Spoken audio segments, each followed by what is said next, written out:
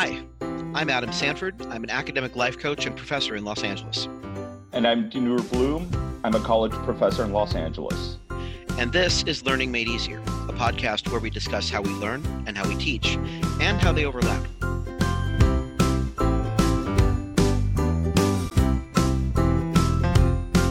Welcome back to Learning Made Easier. This is episode 135, Common Mistakes First-Year Students Make. Over the next few episodes, Dinur and I are going to be talking about an article from Affordable Colleges Online, and we'll put the link in the show notes. And this article highlights common first-year mistakes, starting with academic ones. According to this article, 4 common academic mistakes that first-year students make regularly include skipping class, bad study habits, poor time management skills, and not connecting with faculty. And all of these probably sound somewhat familiar to our listenership because we've talked about most of these. In this episode, we'll talk about each of these problems and how to course correct to avoid or fix them. So the first issue is skipping class. Sure, we've all skipped class at least once or twice, even your professors. We have other things we want to do, we're tired, or we've got another class or a test we've got to study for. But we're still skipping class, and that can lead to bad outcomes if we do it too often or make a habit out of it. A study in 1998 showed that class attendance was the best predictor of college grades, outstripping SAT scores, high school grade point average, study habits, and study skills. And yet, students skip class regularly. One study found 20% of students will skip class on any given day. College students may find skipping classes easy. There's no institutional penalty. This isn't like high school where you can get in big trouble for not showing up to school. In college, there's no truant officer who's going to come after you for not showing up. Why? Because college students are adults and they're paying for the class. So if they don't show up, they're the only one who loses. So why do students skip class when they're the only ones who get a negative impact from it? We're going to talk about 2 studies here. And the first study from 2015 uncovered 5 main factors for students skipping class: mood issues, personal issues, health issues, lecture issues, and no negative consequences for skipping. So mood issues included having more interesting things to do than go to class, whether either good or bad, not feeling like it, and being sleepy or tired. Personal issues included those friends who just needed support today, family duties, job duties, an important event, or not being able to make it to class on time. Health issues included not feeling well, being up late the previous night, and stress, while lecture issues included boring lectures, boring teachers, uninteresting subject material, seeing the lecture as lacking usefulness for future work, and being afraid of the professor. Finally, the lack of negative consequences included the teacher not taking roll, students knowing a classmate will cover for them if they're absent, and no perceived consequences for not showing up. Lack of consequences, according to that study, was far and away the most common reason for students skipping class. Now, another study before that, from 2010 to 2014, analyzed over 1 million tweets on Twitter, and they found 5 primary reasons students would admit that they'd skipped class for: social time with friends, exhaustion, recreation, studying, and weather.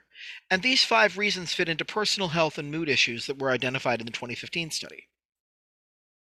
Even so, skipping class can have consequences that students do not recognize at first and which may only have a noticeable impact later. Some professors do take roll. Studies show students don't skip these classes as often, especially if being in class is part of their grade in some way. In some areas, college professors are not allowed to make attendance part of the course grade, but they can still make activities that require attendance part of the course grade. So a student who skips a class where attendance is part of the grade will feel the impact of that skip when final grades arrive. Also, students may not realize that boring but necessary lectures give them the foundation to do work later in the course, and missing this foundational information can be crucial to their success or failure in the course. This can be especially true in STEM courses and writing courses, where later lessons and lectures build on what's already been taught earlier in the course. Even if the student skips a class which wouldn't be foundational to their learning, they also still have to make up work later, which creates even more work to do than the class normally demands. Now, in addition to doing the current week's work, they're stuck doing last week's work too because the weather was just too nice to go to class that day. And even if there's no assignment to turn in or the teacher doesn't accept late work, the student still has to get notes from a classmate and then try to teach themselves the material that they missed, and they'll miss out on the chance to hear other people's questions and ask their own during the lecture period. For many students, this can lead to disaster, especially if a student just gets into the habit of skipping class every week. Now, is there ever a time when it's reasonable to miss class? Yes, but the list of reasons is much shorter than the reasons many students give for skipping. It is reasonable to miss class if you're sick, or if there's been a death in your family, or if your method of getting to campus failed, like your car died, or you had a flat tire, or the bus was late. But the other reasons students give for skipping class really don't fly with most instructors, so try to avoid using them. The bottom line on skipping class is it's a great way to tank your grade. Instead of ignoring the consequences, be aware of them and do your best to come to class even if you think it's going to be boring or not worth your time or not applicable to your future job. If nothing else, the lecture will be applicable to what you need to study in order to pass the class, and that should be your first goal with any class you take. Teachers, the best way to keep students from skipping class is to make it difficult to pass without attending. Create in-class activities which require attendance, and students will be less likely to skip class. Also, make sure you reiterate what missing class can do to their grade. Remind them so they don't forget that showing up matters. Students generally value their grade and will take action to protect it. Now, the second big issue is bad study habits. In high school, a lot of kids skated by on their smarts. They also depended on current K-12 policies that don't allow teachers to fail anyone, and policies that required at least a grade of 50% on any assignment, even if it wasn't turned in. In short, they never really learned good study habits because they didn't need them. But now, confronted with the need to actually study in a consistent, systematic manner, many first-year college students just find themselves lost. They don't know what to do, they don't know how to do it, they don't know when to do it, they don't know where to do it, they don't know why to do it, and that can lead to a spiral of shame and anxiety that makes thinking, never mind learning, pretty much impossible. This is different from study skills too. A study skill is knowing how to study. For example, how to create and use flashcards, or how to learn by rewriting your notes. But a study habit is when you employ a study skill consistently over time and where, ideally, it becomes automatic for you, like brushing your teeth. You don't have to actively think about doing it, you just do it. We've talked a lot in this podcast about developing good study habits. Our time management series, episodes 12 through 16, can help you establish times you will study reliably each week. Make sure you start studying for a test at least a week before the test date and study. Don't cram. Review your notes 2 or 3 times. Make flashcards and self-quizzes and use them. Set up a study group and meet with them regularly too. In our episode 20, we talk with Gretchen Wegner about the study cycle, which ties study habits to the cycle of learning our minds go through when taking in new information. Set up your study times around the study cycle. And if you're still struggling, go to your college's learning center to get help developing good study habits. Now, the third thing is poor time management skills. Procrastination, the P word, that's the big issue here. But students often don't know how to use time management tools either. Again, in our time management series, which is episodes 12 to 16, we'll talk about using to-do lists, planners, and calendars, as well as some tools to help you prioritize what needs to get done and what can wait or get delegated. We also talk in that series about how to take the big projects and break them down into the bite-sized pieces so you can actually do them. But apart from those tools, let's talk about procrastination for a minute or two. Mainly, when someone is procrastinating, what they're actually dealing with is stress and or perfectionism. And that causes them to put off what they have to do until the deadline is right on top of them. It is almost never laziness. So those of you who are procrastinators, stop kicking yourself for being lazy. You're not lazy, you're stressed. And various articles around the web give a lot of help with this, but their main points boil down to 4 things. And the first one is break the work down into small pieces that you can get done in an hour or less. And we've already talked about how to do this in episode 13 specifically. So we're going to point you there for the backwards forwards method of breaking down your big projects. The second thing is plan when you're going to do the work. This really helps a lot with that, oh, I've got lots of time available error. No, you don't. You have 2 weeks. That's not a lot of time. That means taking the tasks you need to do, putting them in your planner, and then doing them when that time and date shows up. Make it inconvenient not to do what you need to do.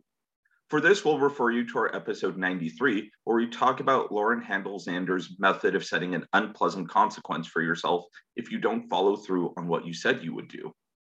Setting the unpleasant consequence certainly makes it inconvenient to not do what you need to do.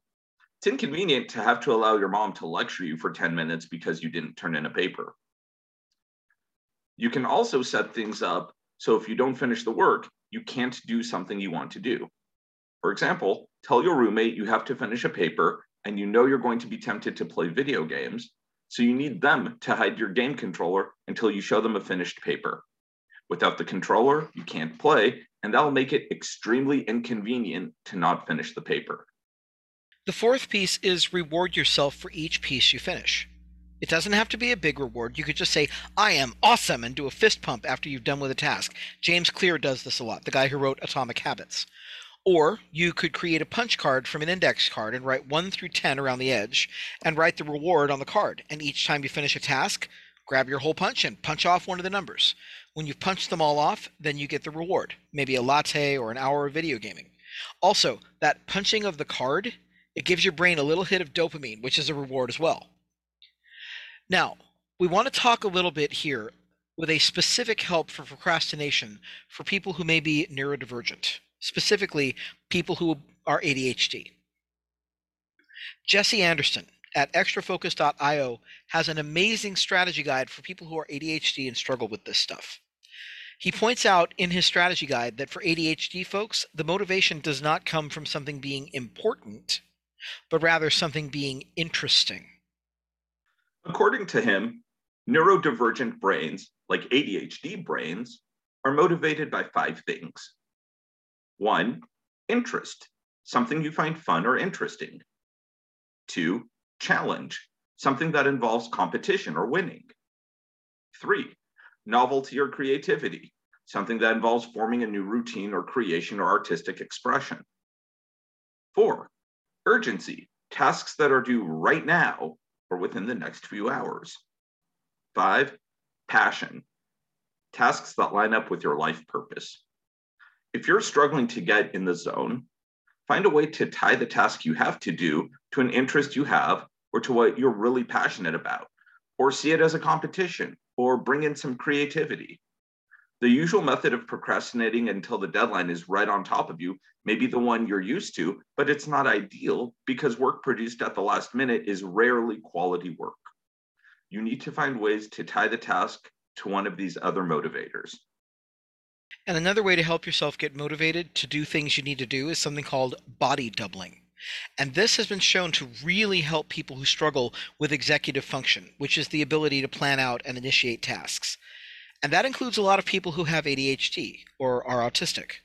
So having someone with you in the room, even if they're not doing anything but studying with you or reading a book next to you, can often help you focus and get moving on your own work.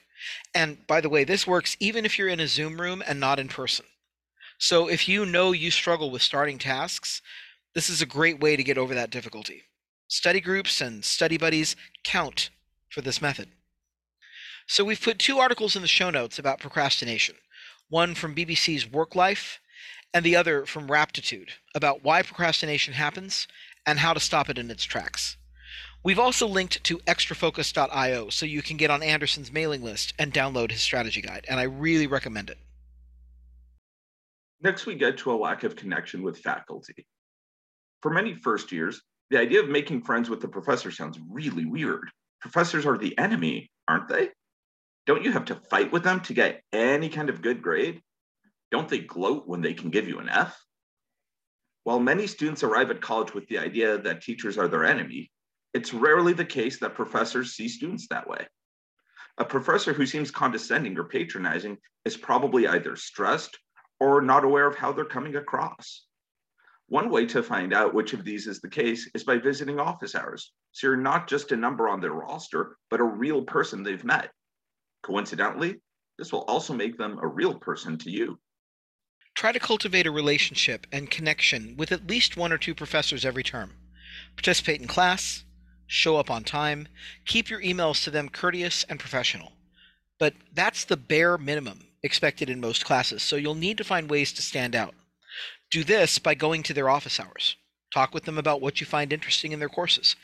Also, ask the professors for help when you don't understand something. Yes, asking for help can be hard, but remember, professors are here to help you learn. It's our job. And we only know you need help if you tell us you need help, so we need your help to do that job. We're also real big geeks about our class topics. We love talking about them. We're more than happy to get the chance to talk about them with students who don't get it yet. You'll actually be giving us a chance to totally geek out about something we enjoy. It's not an imposition for us at all, honestly. And once you've gotten to know a professor, you can often keep coming back to them for mentorship and guidance, even after the course is over. Professors you have a connection with can be crucial when the time comes to do things like get letters of recommendation. So it's a good idea to develop a connection with faculty. A little bit about our experiences dealing with these issues. Whenever I have students who struggle on my quizzes, especially after the first quiz and their first attempt on it, I ask them, how did you study? I don't necessarily ask them how long they studied, but I'll ask them to break down what they did.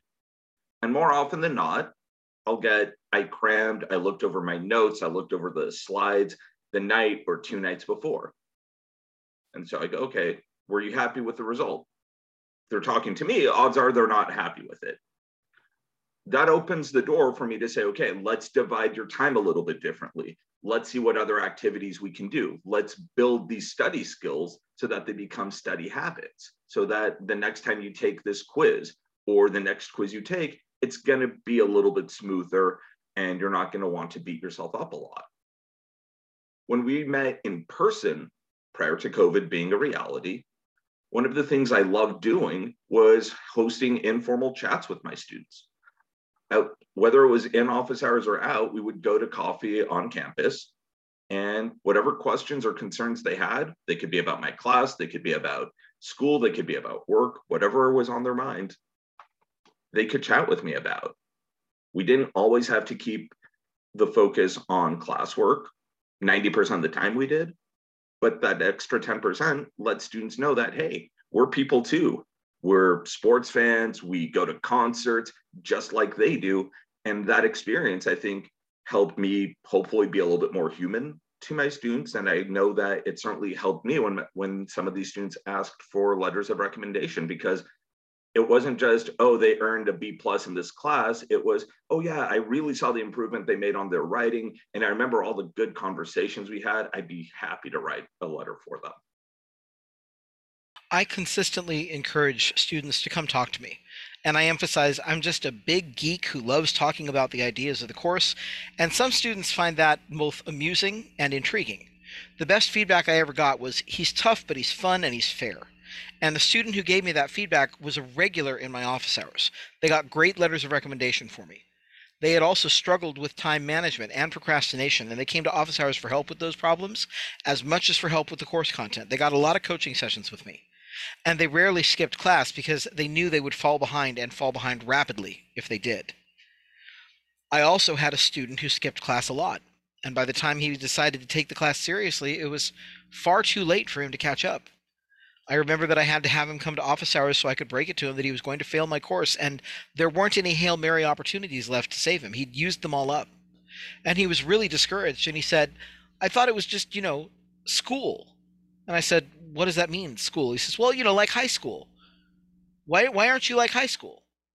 And I hate it when students do this to themselves, because there's not much I can do to fix the problem at that point. So along with everything else we said, don't put your professor in the position of having to tell you, because you decided to skip class, because you did not develop good study skills, because you decided that, you didn't need to talk with me, you are now failing this class. Whether you believe it or not, most faculty hate having to do that. We hate having to tell you that. We hate saying it, because we hate seeing you fall apart. It's not something that we enjoy. Contrary to popular belief, we are not all sadists. We do not all dream of being Torquemada. All right. And so it's really sad for us when we see a student who drops the ball on these easily preventable things. The way students can use the information in this episode is listen to our episodes 12 through 16 for time management. And everything we've outlined in this episode should help first year, it should help other students overcome some of these common academic mistakes. The way teachers can use the information, student skipping class can frustrate some professors who see it as disrespect for the professor. They might see it as disregard for the student's education. They might see it as a combination of the two. Other professors may see it as they're adults and that's their choice, not my problem if they fail. One thing that can help professors who get frustrated is to realize students are making pragmatic decisions about which course or lecture is more important or helpful in the moment. If you know your lectures are going to seem dry or boring, own that up front before class starts. Let your students know, yeah, I know this is pretty dry, but we're learning about it now because it supports what you'll need to learn later. Try to have a sense of humor about it. Students will remember the amusing professor, even if they have to do the boring work, and they'll be more likely to show up. Another thing, especially when you're teaching first-year students, explain that office hours are there for students. Call them student office hours or student hours or engagement hours. A lot of students, especially first-generation students, have one of two perceptions of the term office hours. They either think that office hours are the time we are reserving to be in our offices and do all our grading, or if you're a tenured person, to do all your research. And right, if only we could finish our grading that quickly in an office hour or finish some research that quickly. But the other thing I've found that a lot of first year students associate office hours with is the principal's office. So they hear come to office hours as you're in deep trouble. And that's really scary for them. So for the first year students listening to us, especially if you haven't heard us before, office hours are not the principal's office. They are the open time that belongs to the students who need to come and talk to the professor. Okay. And you don't have to come and talk to us only if you're in trouble. You could come and talk to us because you're struggling with something, not because we're angry with you. And I'll tell you this, it really takes a lot to get most professors angry with their students. Okay. It's something that doesn't happen very often. Don't be afraid of office hours, students. And professors, make sure that you let the students know what office hours are for, because a lot of them, especially your first year students, may have no clue what that term means. Host informal chat sessions on Zoom, Discord, or Slack. Before COVID was a reality, I would have suggested meeting in person for coffee or lunch on campus every so often as a chance to chat in person. But with life online, teachers can have an occasional Zoom chat with students. This may get students to start their own groups and connect with each other and possibly with you as their professor. And encourage your students to use planners and calendars and whiteboards and to-do lists regularly to help manage their time and demonstrate using them in your classes. Okay, our episodes 12 through 16 are actually based on a handout that I use with my students. You could take those episodes and basically present the same information that we're talking about. It'll help your students so much. You'll be blown away. And part of the problem is that so many of them have never seen it demonstrated. They've never seen how to use a planner. This is what you do. How to use a wall calendar. When to use a to-do list. How to use the Eisenhower box to prioritize your time. I had a student just this week in my grading, because I'm going over these particular handouts right now in my class, and I had one student say, I never knew that I could pick what was important on my list. I thought everything was important all the time, and I was overwhelmed because I had like 12 things on my list. And knowing that 9 of them actually aren't things I have to do right this second because I have to plan them out blew my mind. Okay, demonstrate how to use these time management tools, and demonstrate how to do study skills.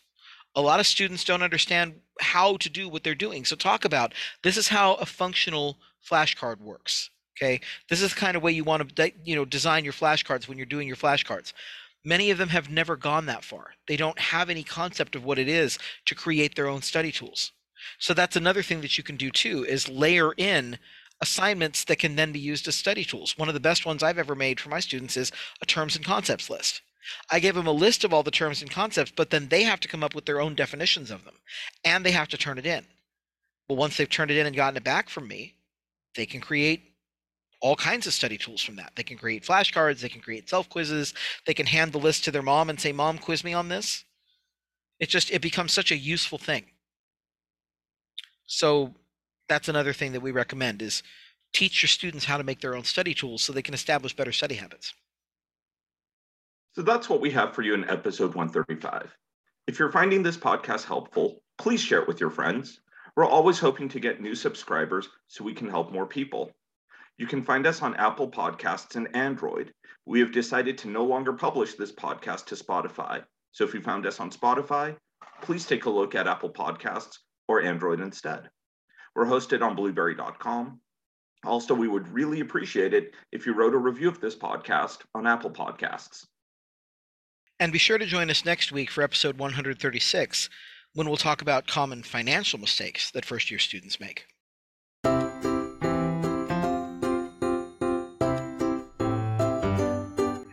You've been listening to Learning Made Easier, a podcast about how we learn, how we teach, and how they overlap. We want to say thank you to all of our supporters on Patreon who make this podcast possible. If you want to support us, please go to www.patreon.com/learningmadeeasier. We look forward to seeing you next week.